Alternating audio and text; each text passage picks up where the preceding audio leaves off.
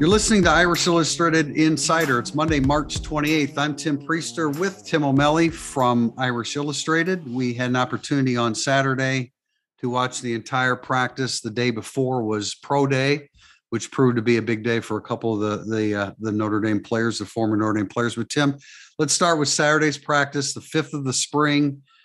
I was observing the defense. You were on the offense. Let's start with you and some of your observations from Saturday's 5th practice of the spring. Yeah, it was one of the more enjoyable ones to watch, right? There was a lot of competition. We've talked a bit in our write-ups afterwards about how physical it was, and I know we'll have some questions on that. That's you got to have that sometimes, right? If there wasn't one dumb hit, no one would be complaining about how physical it was. It was a dumb hit by DJ Brown on Lorenzo Styles, and that's not how, as you said, that's not how you protect your teammate. That's how you attack an opponent, which sometimes, and Marcus, it's hard to transition out of attack mode to protect mode.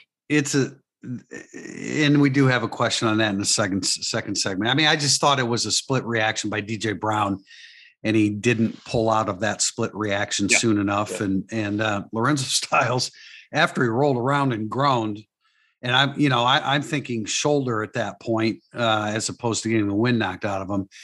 It was really interesting to see. He wanted nothing to do with DJ Brown when DJ Brown tried to apologize for that, but it happened. Yeah, it was apologize physically too, like grabbing his shoulder pads and hitting him on the helmet, like you're good, dog, or whatever. It's like, get your hands off me, man. Right. Well, you can understand. I mean, you can understand. I mean, that was a blow. I mean, he got jarred big time. So, but no, I mean, I don't think it was overly physical or they're crossing a line. That's a question we'll eliminate here in the second segment. But overall, I would say I'm watching the running backs, even though Tyree wasn't out there. I'm like, I really like the room replacing Kyren Williams, and obviously it's better with Kyren Williams. But I like their options. Jadarian Price is going to be their 4th running back, and he's not a 4th running back. That's one way of looking at it. And Audric Estime was always just a curiosity to me. Everybody loved him because he looked so cool coming out of the weight room into the sand.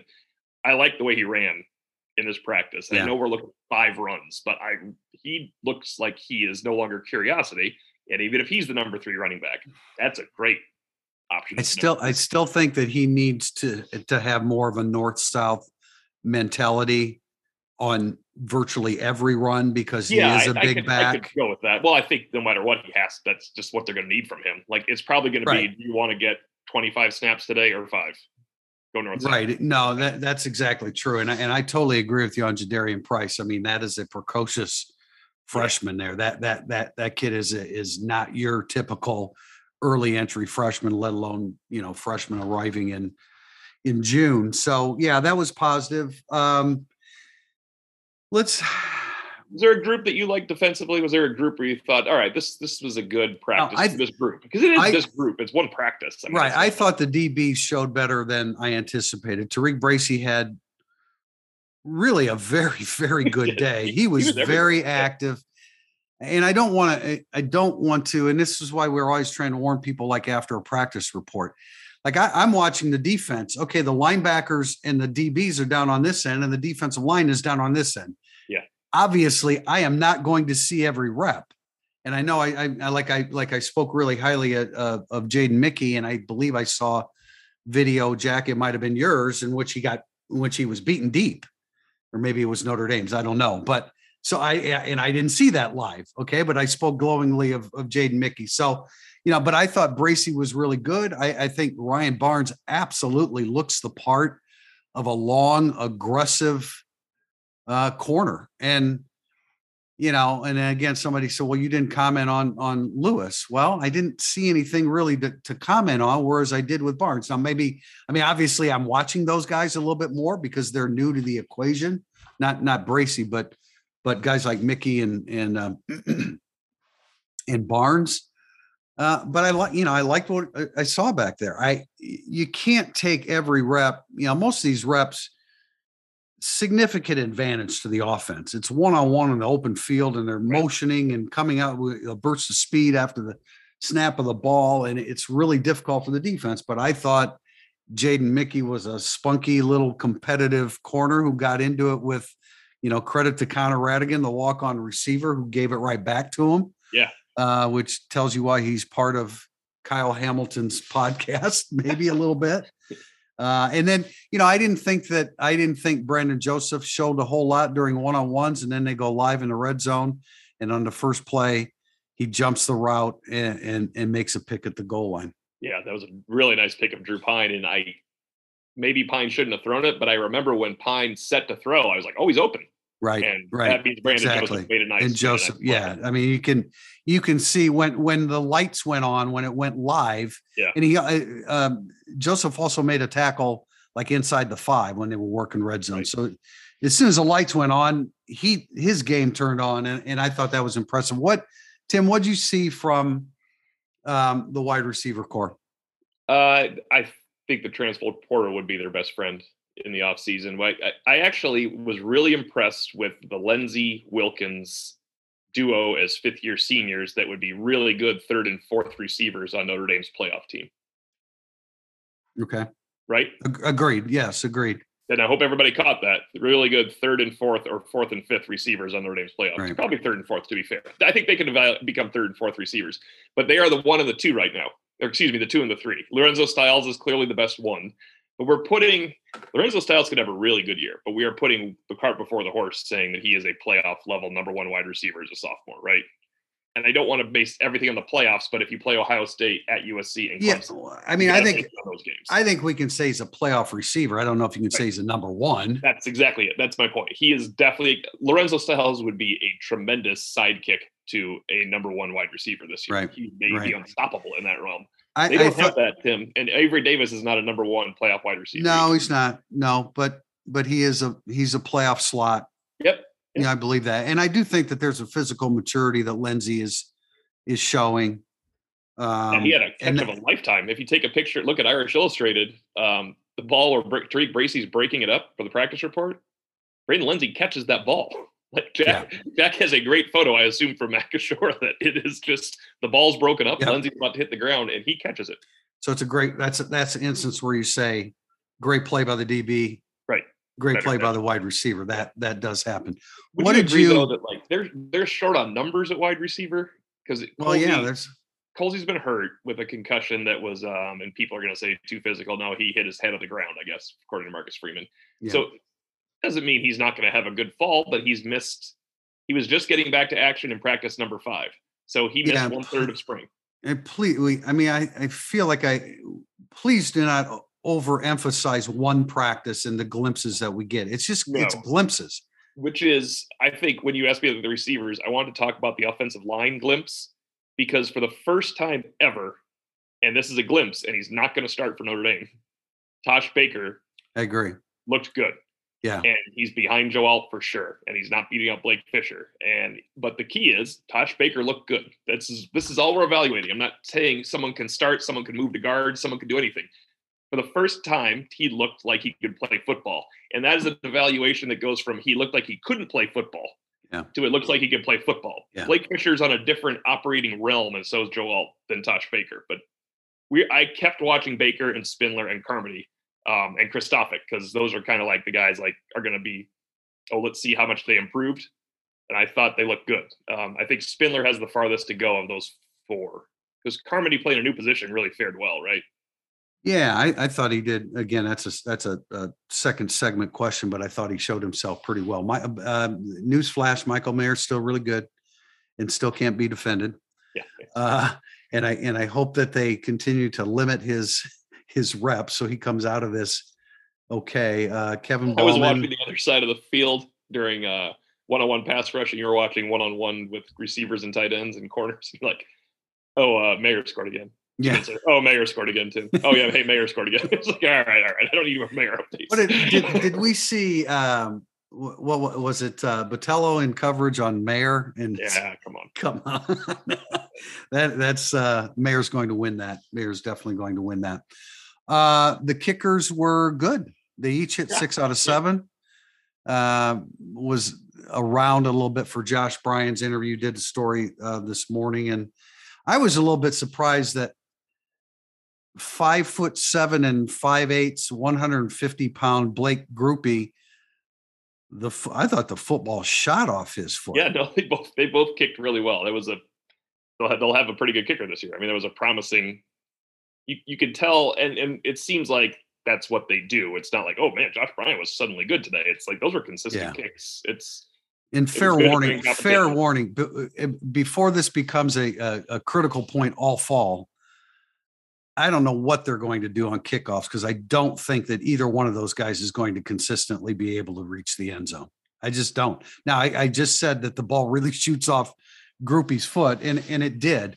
And that's for another time, another story. But Brian's kicks, and we noticed this last year, very much end over end high, a little bit higher trajectory, very much end over end, whereas Groupie, the more conventional, just drive through the football.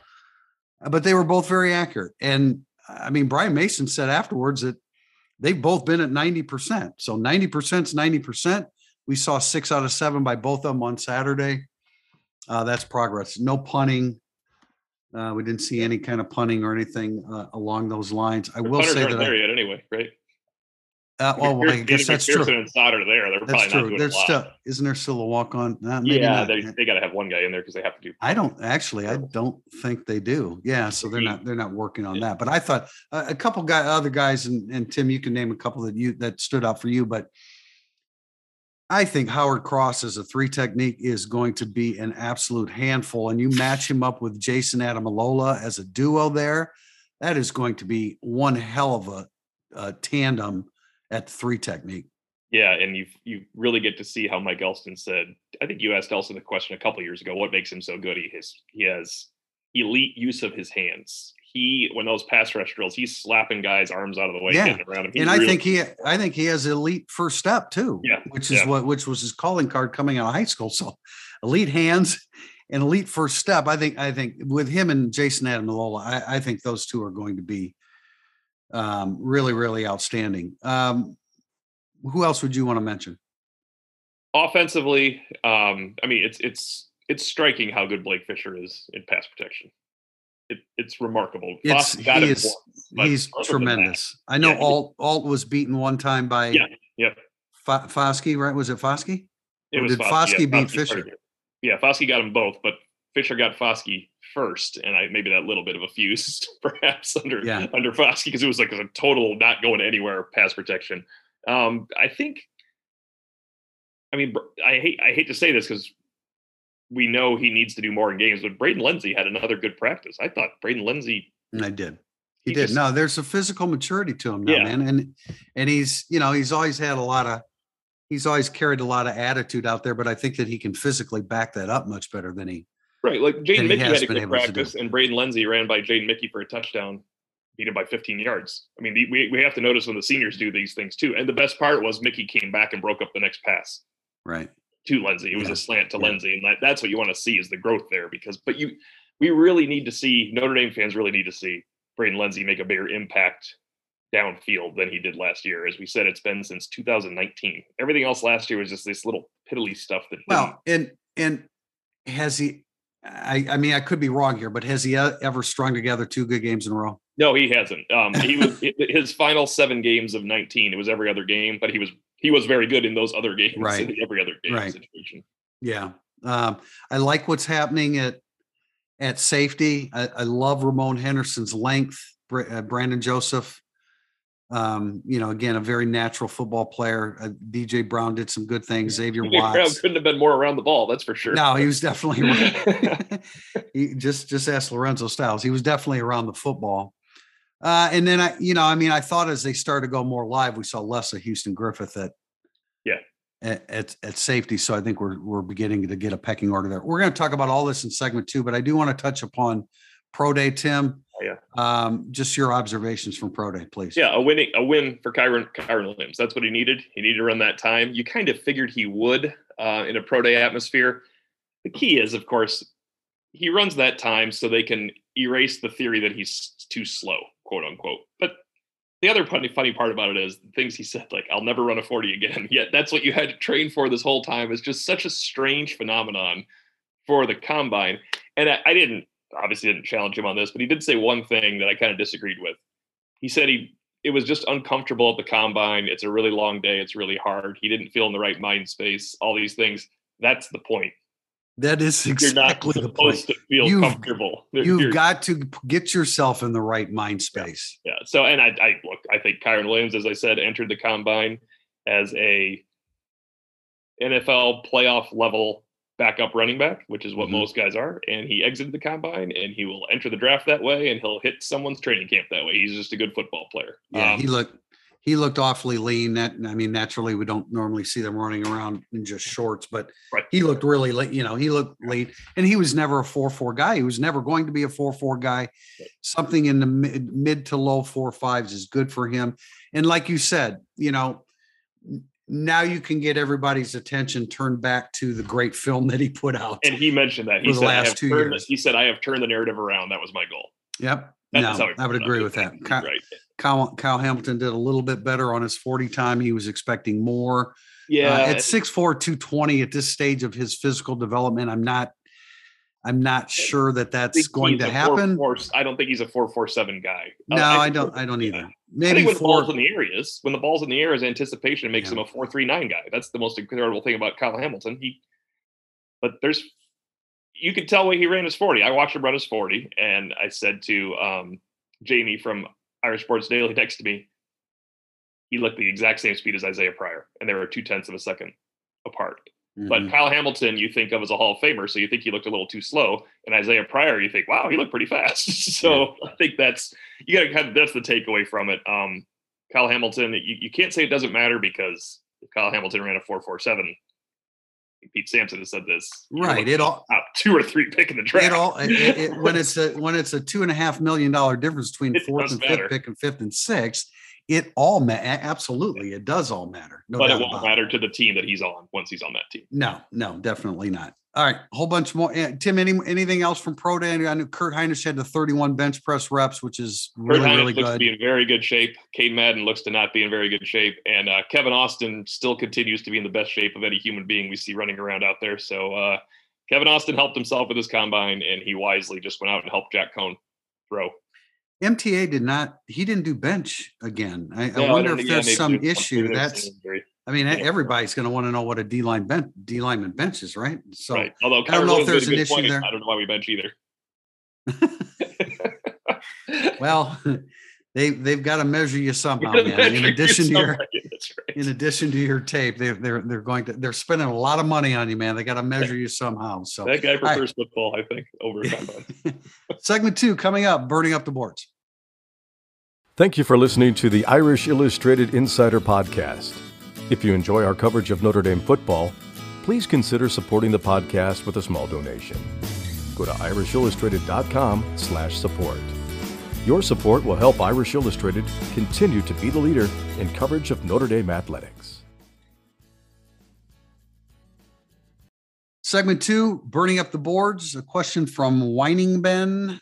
What was your overall observation of Tyler Buchner on Saturday? This is an interesting dynamic, because you asked me midway through practice, and I hadn't really thought about it because I thought Tyler Buchner was doing well. You're like, Buckner's having a pretty good day, right? I was like, yeah, he's having a pretty good day. And the reason I'm asking that is because I'm watching defense. So right.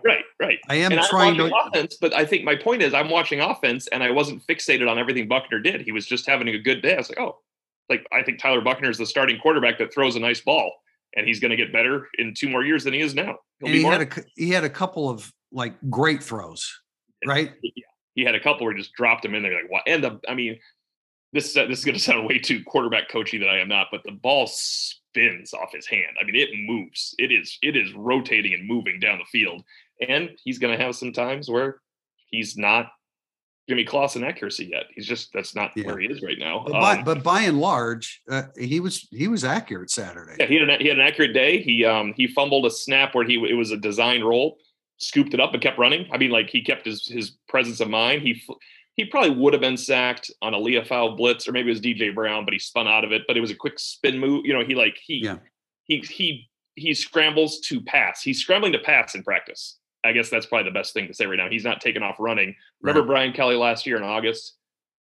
every third down looked like a train wreck for Tyler Buchner because he just wanted to run to get away on 3rd and 8. Yeah. And Kelly's like, he can't run on 3rd and 8 in our scrimmage. This is not. Yeah. First of all, he's wearing a red jersey. Second of all, he wasn't giving any yards. They're not going to hit you, so hang in there. So yeah, I think he's taken a step though. I mean, spin rate counts. Spin rate counts in football. Yeah. It certainly counts in baseball, and that's an important aspect of it.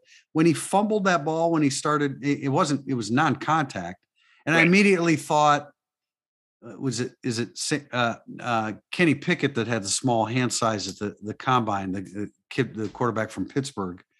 And I immediately thought, because it was an unforced fumble, and he was really pretty lucky that it bounced right back up into his hands, and then he followed through with the play. But he had a good day. And again, that's why I say, let's not read when we say that he had a good day. I'm not saying that he's ready to start against Ohio State. Just take it at face value.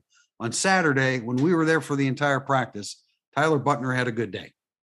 This is kind of funny. I saw Pine on a particular rep get totally engulfed by the pass rush in the pocket, and he completed the pass on a slant. But you're like, it was staggering to look down. He was directly below me. I could see the entire pocket collapse around him. He hung in and completed the pass, but you lost Drew Pine. Lost sight of Drew Pine in the pocket, and the ball comes out. Now, that's a great play by Drew Pine, but it's also not always going to happen where you lose sight of a quarterback in the pocket and the ball comes out perfectly for a slant route. It just kind of reminded me, like, man, he does kind of get engulfed in there. He would have to move around a little bit more, I think, too. How would you evaluate his play on Saturday, Drew Pine? I know he had the pick, Joseph made a great play. You know how they do tempo, and we talked about, this is a really fun change for people that read our practice reports. They've always done tempo under Brian Kelly to start it. And we like tempo because it's skeleton offense, and we can see first team, second team, third team. Nothing to do with being fun to watch. It was boring to watch because they're just doing skeleton. Right. But They now do it mid-practice versus a defense. They called tempo. They ran first, second, third string against defense. Drew Pine's first pass was picked off by Tariq Bracy too. Like, it doesn't count because they just get the yards automatically. Right. The whole point is just move down the field. I just feel like Drew Pine's upside makes lack of huge upside makes it so he can't be a guy that throws 14 picks in a season, right? But the times that we've seen him practice, he's been interception prone. Yeah, that's why he was 14 picks. Like, let's say 15 games started, you're looking at 14 picks. That can't be Drew Pine. Drew Pine has to be 4 picks in a season. And I don't, whoever wins the job wins the job. It'll probably be Buchner, but whoever wins the job wins the job. But in a perfect world, you want Drew Pine as the guy off the bench that gives you the spark, right? He's great at it. He'll be great. He'll be very good. Right. In fact, I argued with a colleague that he could win any game he comes in the middle of the game, including Ohio State. I don't think he could win the next game necessarily. I don't mean Marshall, but I don't think if he comes in to save them before Clemson, that he can come in and beat Clemson on tape for Clemson and stuff like that. I don't know. That's a little too far down the line for me to speculate about something like that. Don't you feel like if he just came in any game that just... No, I agree. That's why I think that his best asset and best role as the guy that comes in and can spark the offense if for whatever reason it's not moving. Oh, so it'll need a spark on occasion. Yeah, no doubt. Andy Davis too. Has Rocco Spindler put himself in a position to make a move yet? He's in position to be a backup guard right now. He's not. I don't think he's as strong as Kristofic. Do you think functionally strength on a football field he's as strong as Kristofic? I do not. No. I think Kristofic has the advantage in that he played all those games last year, and they love him next to Alt with the communication. Offensive line is not only your raw talent of your youngest player, and if he could someday play in the NFL or be a great fourth-year player, Kristofic looks better than Rocco Spindler today. I think anyone that goes to practice, is that a fair thing?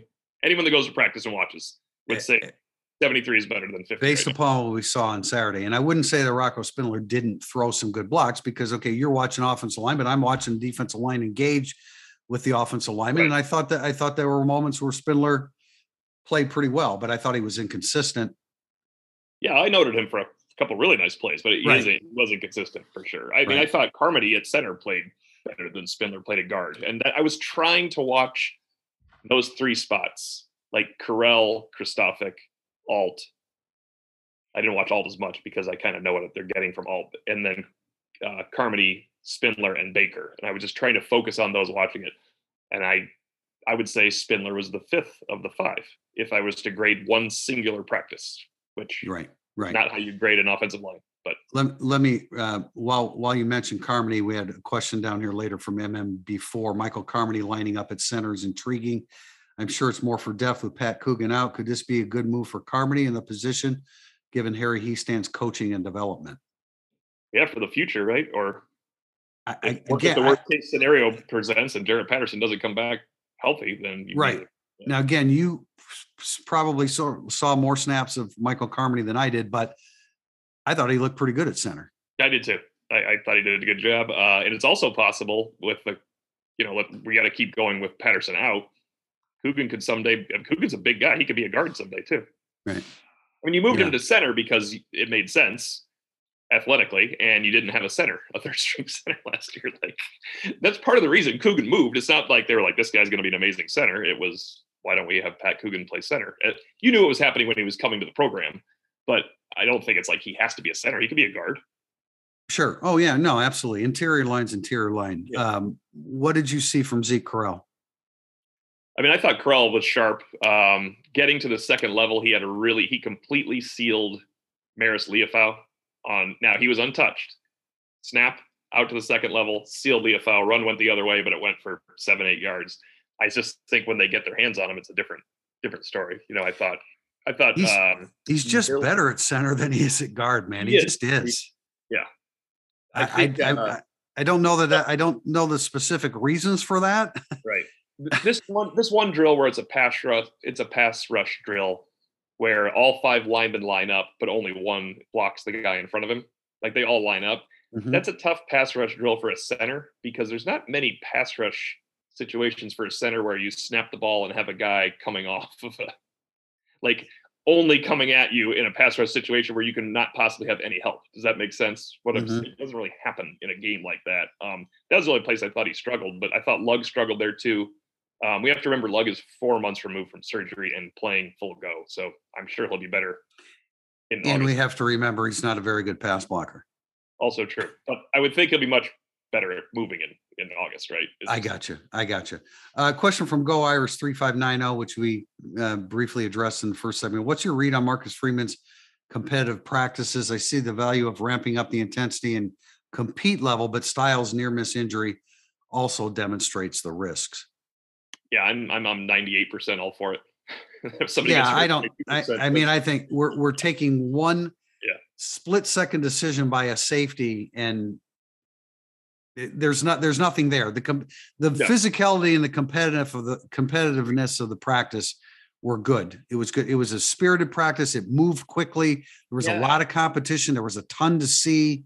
And I think Freeman really wanted to push back right away because he was fully on board with DJ Brown. Had to be talked to like that. That's not how we do it. But he pushed back a lot when someone said, what do you feel about Blake Fisher almost getting a fight? Marcus Freeman's like, good. That's exactly what we want. We're not fighting. We're not actually fighting because that hurts our practice time. Right. But if you have an attitude and you're scrapping with someone after a play, that's football. It happens. If there's 150 snaps in a game, there are 148 when somebody says something to somebody and could fight if they let their emotions get away from each other. I mean, that's what happens. Well, maybe a little less now that Kyle Hamilton and Kyron Williams aren't on the field. That's true. They were instigators, weren't they? I mean, they could be. Yeah, I'm all for the very competitive physical practices, especially when I get to watch them. River Gipper, is Lorenzo Styles getting looks at punt returner, and who else could step in besides the obvious one in Salerno? Well, we did after practice. We did speak with Brian Mason, the special teams coordinator, and the 4 guys that he mentioned. There was no mention of Lorenzo Styles. The 2 guys. There were 2 guys he said to have punt returning experience, and that's Matt Salerno and Brandon Joseph. And then he said 2 other guys are competing, and it's both freshmen, and it's freshmen that we like what we saw of them on offense and defense on Saturday, and those are running back Jadarian Price. And Jaden Mickey, the cornerback. So you got some young guys in there, some young guys that have looked good. Brandon Joseph, a veteran football player that is a savvy, proven football player in Salerno who's good at what he does. He's not a breakaway guy, but he's good at what he does. No mention of Styles. I think I know they put Kyron Williams back there last year, and he was very important to them offensively. But Lorenzo Styles is so significant to them at wide receiver. I don't know if that goes into the decision at all, but we didn't see him on Saturday doing that. It was those four guys. I'm going to double up a couple questions here, Tim, from Not J to Fell One. Starting with him, with the deep linebacker core, which player do you think will be the odd man out? And then a question from Denver Maximus. It will be year 3 of Jordan Botelho, and it's still unclear where he best fits on the defense or the ability to stay in control. Your thoughts on where and how to best use him? Where do you think the staff might be hoping to use him? Just Tim, the linebacker core. I think, Maris Leofau is a different, as soon as he's out there, he's a difference maker. The trio of Leofau, Bauer, and Kaiser is a very, very solid to very good linebacking core. I like it. And I also like Bertrand as a reserve inside linebacker, more so than as a starting inside linebacker, which is what, remember when we loved JD Bertrand in camp last year? He was the third string inside linebacker when we loved him in camp last year. It was all relative. He had a good year, not a great year. He struggled obviously at times. Well, playing in space is just not his forte. No. And we saw that again just in certain drills on Saturday. But you're right. He's an experienced backup guy that you can feel very confident putting in there. I know that people would like to hear, they want a better physical specimen than Jack Kaiser at Rover or Sniper. They really need to. He's not losing the job. So people. No, he is a very good football player, and he's not losing the job. I think, Prince Kollie. When Prince Kollie came to interviews last week, I thought, I know what you're going to say. I don't like the way he looks physically. And then on Saturday, I looked at him in uniform running around the field. I'm like, he's good. Yeah. It's okay. I don't know what I saw with him sitting there during interviews, but I thought he looked good. So my answer to the question of who the odd man out is Jordan Botelho. If there's an odd man out, I don't know that that's necessarily the case. There's also nickel. That's why he's the odd man out a little bit. Right. But he doesn't. The one thing Botelho would do better than Kaiser would probably be attack the pocket in passing situations or attack scrimmage like that. He's strong against the point too. He doesn't cover better. He's nowhere near as assignment sound. He wouldn't be as versatile. I don't think he tackles better.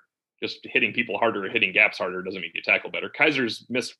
He's credited with 2 missed tackles, I believe, in every snap he's ever had. I'll go to Pro Football Focus while we're on this. I think it's 2 in 97 chances, and that's off the charts. Like, that's better than Kyle Hamilton ever had in a stretch, and it's a tough. No one's close to that. Bertrand and White were not close to that. It's tough to have the kind of perception you would like as a player when you follow Jeremiah Owusu-Koramoah at a position. I mean, let's be real. He's not going to be that kind of an athlete, but Jack Kaiser is a quality college football player, and I don't see anything happening with the starting 3 that I mentioned. Leofau, when Leofau comes on the field, there's a difference. They were working on a huge difference. In fact, if he wasn't on the field, I think you'd not take back what you said about the linebackers, but you would go from this is intriguing to they're going to have a big problem. If you absolutely. Had to go back to absolutely. And I love the drill. This might be the L Golden influence. Maybe we miss so many practices. I don't know what they're doing most of the time, but they did do this.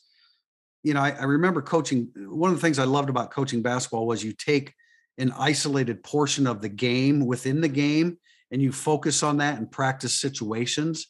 I enjoyed coaching those kind of things. And they did that with the trips to one side, and then they would adjust the defense accordingly. And it's good. It's good. Yeah. Pardon me? In the screen game, you mean? Yes, exactly. It's good practice for the offensive players. It's good practice for the defensive players. My point being, when they did that, they would put Leofau over there and he would gum everything up again. Yeah. And I keep going back to the North Carolina game from 2 years ago. He just has that ability to do that. And I'm excited for Bo Bauer because nobody's standing in Bo Bauer's way anymore. Finally, nobody is standing in Bo Bauer's way. And I don't think anybody should. And I don't think there's anybody on the roster that can at this stage because he's a really good football player. I agree with you. And I think that the linebackers next year will be even better as this group. Yeah. Before we get away from them, I do want to mention, they did some, I thought Nolan Ziegler made some plays in some one-on-one situations. I don't know that it was necessarily against the top personnel, but he did. They used Josh Burnham in some situational stuff coming off the edge. And Jalen Sneed, I don't know that I saw anything that really jumped out per se. That doesn't mean that he's not good or isn't going to be good. I just don't think that I saw anything in particular that jumped out Saturday. I did see Barrett Liebentritt get open on him. That was kind of fun. Oh, the lone fullback on the roster. It was a short gain of 4 yards, but it was fun that Barrett Liebentritt got open on the number one ranked player coming into the class. It just shows what you have to do to learn college football.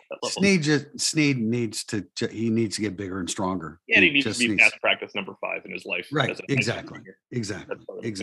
We did skip one, and I think we have thoughts on it. So Rutgers 33 hot.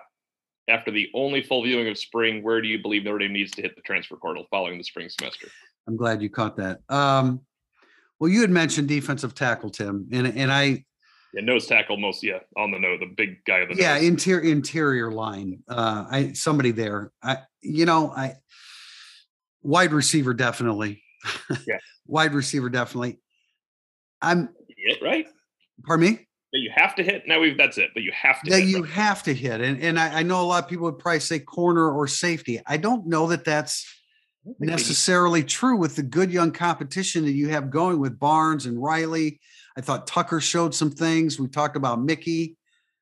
Had Bracy transferred, you'd have needed I just say that because he was the only guy not to announce he was. Yeah. I mean, the way Bracy played on Saturday, you have Benjamin Morrison coming in. Right. Jaden Bellamy's banged up. So, I mean, I don't know that he was back out there, though. Tom Lloyd pointed this out. I think Marcus Freeman was speaking in past tense when he said Bellamy hurt his hamstring, and he's getting back because he was in our photo gallery. And Tom's like, "This is Jaden Bellamy." Okay, well, I didn't see him. I didn't see him, but he was at least doing stuff because he was in the right. And then we haven't even mentioned Cam Hart and Clarence Lewis, who were the most experienced, along with Tariq Bracy. So I'm not sure. And then when you look at safety, DJ Brown, Ramon Henderson, Brandon Joseph, Xavier Watts, Justin Walters, I continue to like his physicality. I mean, I'm not really sure that that's essential. And to your point, grad transfer help where they need it the most: interior defensive line, wide receiver. Yeah. And then if you want to improve your team anywhere else, that's what you're supposed to do nowadays as a head coach. If you can go find somebody that's better than your players, bring them in. But defensive line, they need even if he's a career reserve for a good team or a starter for a lower level team, they need a 300-pound guy that can come in and play on the nose to spell Jacob Lacey. That way, Howard Cross and Jason Adamiola can just play defensive tackle and do what they do best. The trio of Adamalola, Jason Adamalola, Lacey, and Cross, I think on the interior has a chance to be really, really good. I realize why this may be underestimated at this point, but the injury to Aiden Kayanana is significant. They loved what he was doing. I thought his lateral mobility was better than I ever anticipated. He's a big, strong kid now. So the torn ACL is huge. And Gabe Rubio has a great frame. I don't think Jason Anye looks out of place per se at nose tackle. I think we should talk about him. And I also wanted to mention Tyson Ford at 3 technique. He looks the part to me as well, with Riley Mills popping inside and outside. So I think there's some promise there, but that's why I say a 22-year-old grad transfer that can come play hard level football for 10 snaps a game. It's nose tackle. He doesn't play every snap. You have Jacob Lacey can play 45. That guy can play 10. And the nickel packages play the other 25. It's not, and of course, maybe Rubio, as the season progresses, usurps those snaps of the guy you bring in. But right away, you don't have a redshirt freshman nose tackle being your number one option. Yeah. And that grad transfer, he can be 315. Yes. As opposed to 300. That would be even better. If he has some mobility. Tim, thanks for catching that. And, as far as the transfer portal, Grant Basile, one of the big men from Wright State in basketball, We don't have a question on that, but I would throw that in because Notre Dame is definitely interested in him. He's not a center per se, but he averaged like 19 and 8 for Wright State and looked pretty darn good. And Notre Dame definitely has an interest in him. Okay. Back to football. Question from Irish Fire Captain. Overall, what's your impression of the difference of the offensive line run blocking? Does it look the same? Can't tell, or there's something there? Can't tell, except I was putting this in Monday Musings. My takeaway from the offensive line was that 3 backups look good. And I have not come away from many practices the last couple of years thinking 3 backups. That's a good point. They executed a screen for a touchdown with the entire second string offensive line.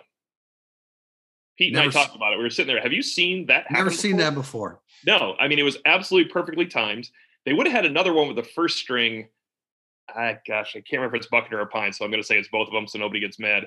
It was a non-athletic throw by the quarterback, and Audric Estime did not help much either with his angle. They had set up, the first string offensive line had set up a walk-in touchdown, and Josh Lugg was about to bury the corner. It was just like the Logan Diggs touchdown last year, and it was set up, and I think it was Pine, but it was an unathletic move. And then Estime didn't help. The second string offensive line was a gorgeous touchdown, and Logan Diggs looked like he was wearing a force field around him the way he ran it in so easily from 25 yards out. He really did. Easily. Yeah. I hope I'm not reading too much into this because I don't want to be that guy. But I think I see a lower pad level coming off snap of the football. I was about to say everything I just said had nothing to do with run blocking, so it's good that you said that. No, I think I see. Now, how significantly different it is, I don't know. But the glimpse I have in my mind is that they're coming off the football a little bit lower. We'll see if that actually translates. Question from Donnelly 3434. What are your observations of Gabe Rubio and Osita Ekwonu? The Rubio, I watched because as I was watching the interior offensive line, there's a lot of Gabe Rubio, and he had a couple of good pass rush reps. I know he had one very good one. It's the first time I've seen Rubio distinguish at a practice, so I thought that was a good day for him. But that's a big body. That's a big frame. It is. Anya caught my eye more, and again, we're doing lowest possible expectations I had of thinking usually their last, quote unquote, last defensive interior lineman has no ability to get on the field until year 3 or something like that. At one snap, I was watching Spindler and Carmody double teamed Anya, and Anya broke up the pass in 11-on-11. So right there, that is distinguishing more than a guy like Tiassam or Dude Treadway ever would have when we watch. You're absolutely right, and I think I use this phrase often, but I think Tyson Ford fits the part, man. I mean, he was in there, right? He was the 3 technique most of the time. No, he was. Now, I think long term he could be a guy that pops, to the big end position, but like the way he looked. So again, we're a lot of these things are just impressions. They're fleeting impressions because you're trying to watch. At the end of the day, regardless where our eyes are, we can only really see 1 or 2 players at a time, right? Oh, right. No, I mean, so it's glimpses, it's impressions. When I say Estime doesn't help on a screen, I also caught Estime going to catch the badly thrown screen pass after he probably was already open. I can't see everything. I was looking at the quarterback, and I just thought, man, that should have been completed. But there's little glimpses of everything out there. And Jason Anya had a nice glimpse. I did not think I'd say that. We didn't answer on Ekwonu. I did not see Ekwonu distinguish. What did you when you were watching the ends? I would like to. I think that it's necessary for him to play hard every snap. Oh yeah, you did mention yeah. And I'm not. The image in my mind is that I didn't see him playing hard every snap. I remember him rushing against. That's Blake. not big, but again, that's unfair because I didn't see 30 snaps of Osita Ekwonu. I probably saw 3 or 4. And you're right. You and I talked about the one snap we saw against Blake Fisher in a pass protection drill, and you can guess how that went if you're listening to Irish Illustrated Insider. Well, how about was it a Botello pass rush against? Was it Alt? And it was like Botello just kind of bailed on it because he knew it wasn't happening. The one place I cannot envision Jordan Botello having success, because I think he could be a really good package linebacker helping Notre Dame out and on kick on coverage. And even if he just maybe even played Mike next year, he might be able to, other than he'd have to call the defenses and everything. Just his physicality. I cannot see him playing Viper coming off the edge and making plays, because I've never seen it once in 2 springs and 2 Augusts. No, didn't see it last spring, certainly. And we've seen this one practice. Ohio Irish 715. Do you think Notre Dame turns Jason Moore away if Boubacar Traore commits before him? I would hope not. I don't think so. You can't turn Jason Moore away. No. First of all, I mean, I think they're slightly different players. I think Jason Moore is a defensive end in high school that will be a big interior defensive tackle. And Traore, I love this kid's film. I think that he can be a strong side end.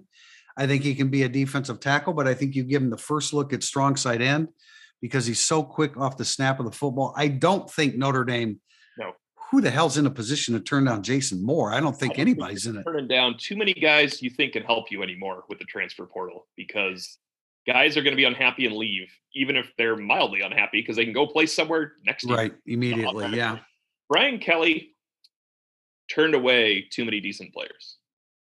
When you hear the stories on the outside looking in, for a logical guy that should have known, I never at 85. I don't need to turn someone down right here. You never need to turn down someone that can help you in college football anymore. Notre Dame will never, ever be over the limit, ever, no matter what, ever.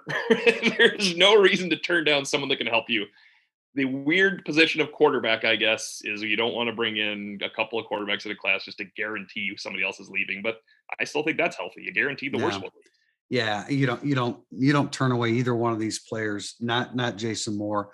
I love Traore's upside. I love his versatility, his quickness off the snap of the football, his demeanor. They both should be in a Notre Dame uniform next year. They both would look good in a Notre Dame uniform. The following cycle here. Question from Irish Gambler. Lots of praise for Jadarian Price early on. Is he more Kyron Williams or Chris Tyree, or does he compare to someone else? Yeah, someone else, right? I mean, Kyron Williams is unique. Well, he's more Diggs, and either of those other two. Diggs than anyone. He reminds me of Diggs. If I have to pick a recent Notre Dame player, he reminds me of Diggs. I'd like to see him turn one loose to see if he could remind me of Dexter at all. Dexter Williams was fast, man. I don't care what his 40 I don't know that Jadarian Price is ever going to run quite that fast, but I think him and Diggs have a chance to be some, really well-rounded, complete running backs. Kyron Williams is completely unique, and Tyree's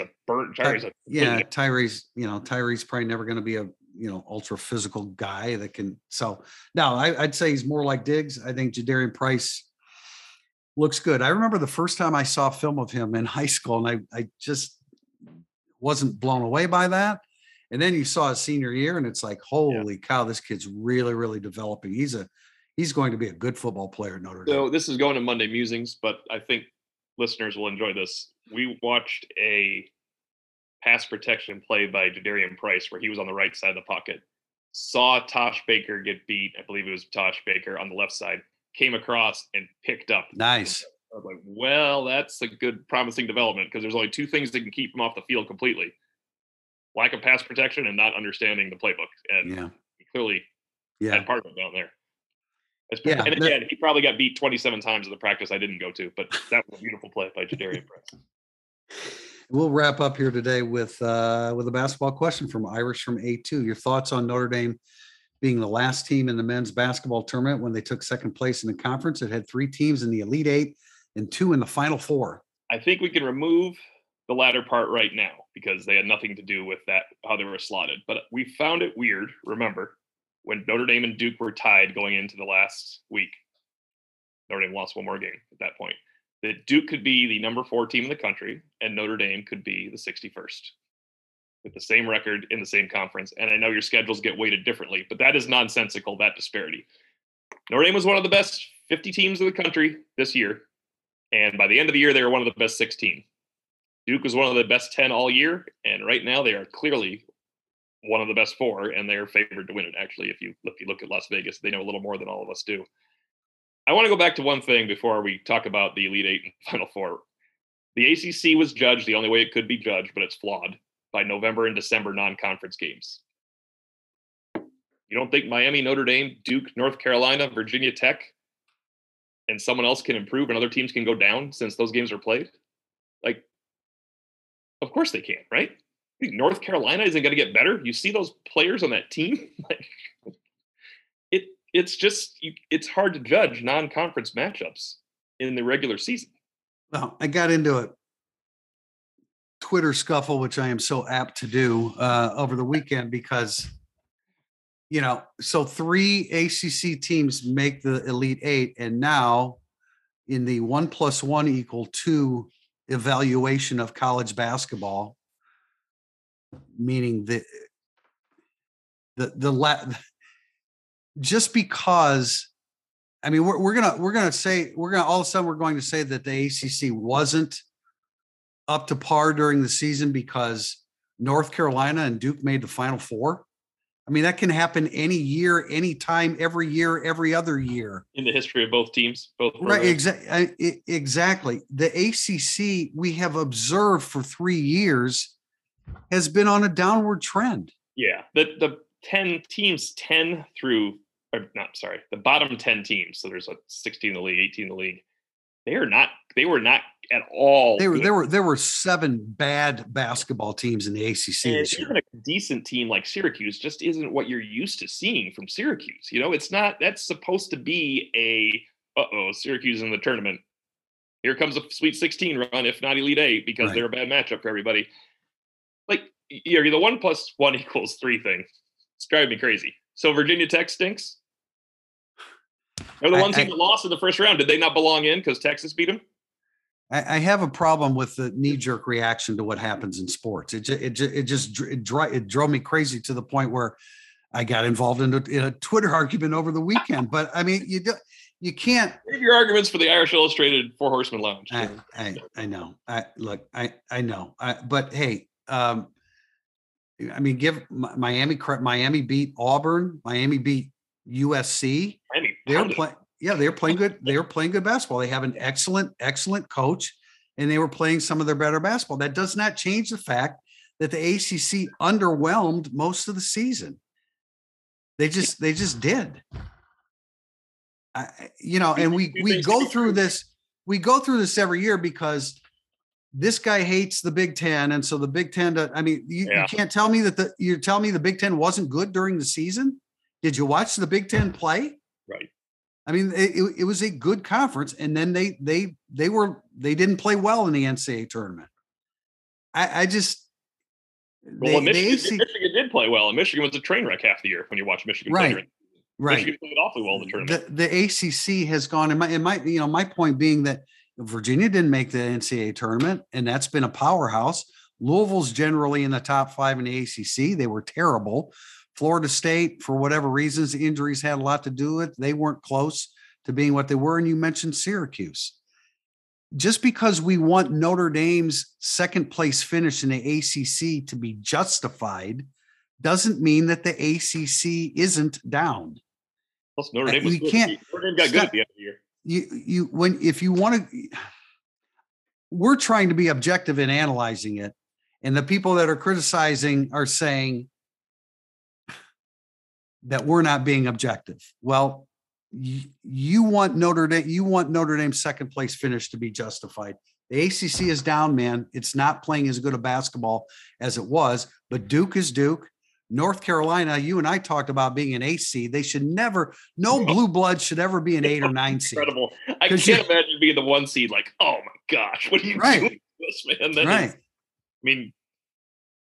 That's going to be a heck of a game, too, going back to the more positive thing. The Duke, North Carolina, possible Coach K last game. And I bet on Duke in February to win it all, and I am now at the point where I have to sell my soul and want the money more than root for Duke to lose. I don't know what to do about it, but I'm no longer conflicted. I want Duke. I'm rooting for Duke. But that means they won't win. Kiss of death for everybody.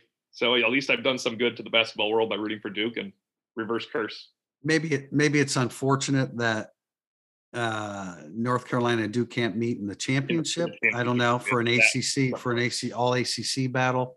Kansas is playing very good basketball. They weathered the storm early on yesterday. Yeah, they're really good. So it'll be fun. But I don't cheer for or against conferences. I don't care. That's weird. Only the SEC does that. Don't ever do that. I mean, yeah, I mean, other than as it relates to Notre Dame and ACC, I don't care which. I'm trying to be objective about which conference I think is good and which one isn't. And ACC hasn't been playing real quality basketball the last 3 years, in my opinion. So that's all we have. Jack, are we going to do? Are we going to come back on? When are we coming back for our next podcast? I thought you were doing Friday. Okay, we're going to do. All right, let's go ahead and do Friday. And we are going to be without Pete Sampson for a couple podcasts here, but he will be back sooner rather than later. And until then, we'll have an opportunity to observe what Thursday's practice, Tim. Not Thursday, or is that the following Saturday. week? A little bit of Saturday. Oh, we'll get together and talk more Notre Dame football now that we've had an opportunity to see a full practice, and we will continue to have interviews with the assistant coaches and the players. So we'll be back on Friday, April 1st to talk Notre Dame football and probably a little bit of Notre Dame basketball in the process as well. We appreciate you joining us today, Tim. Thank you. And we'll be back on Friday. This has been Irish Illustrated Insider.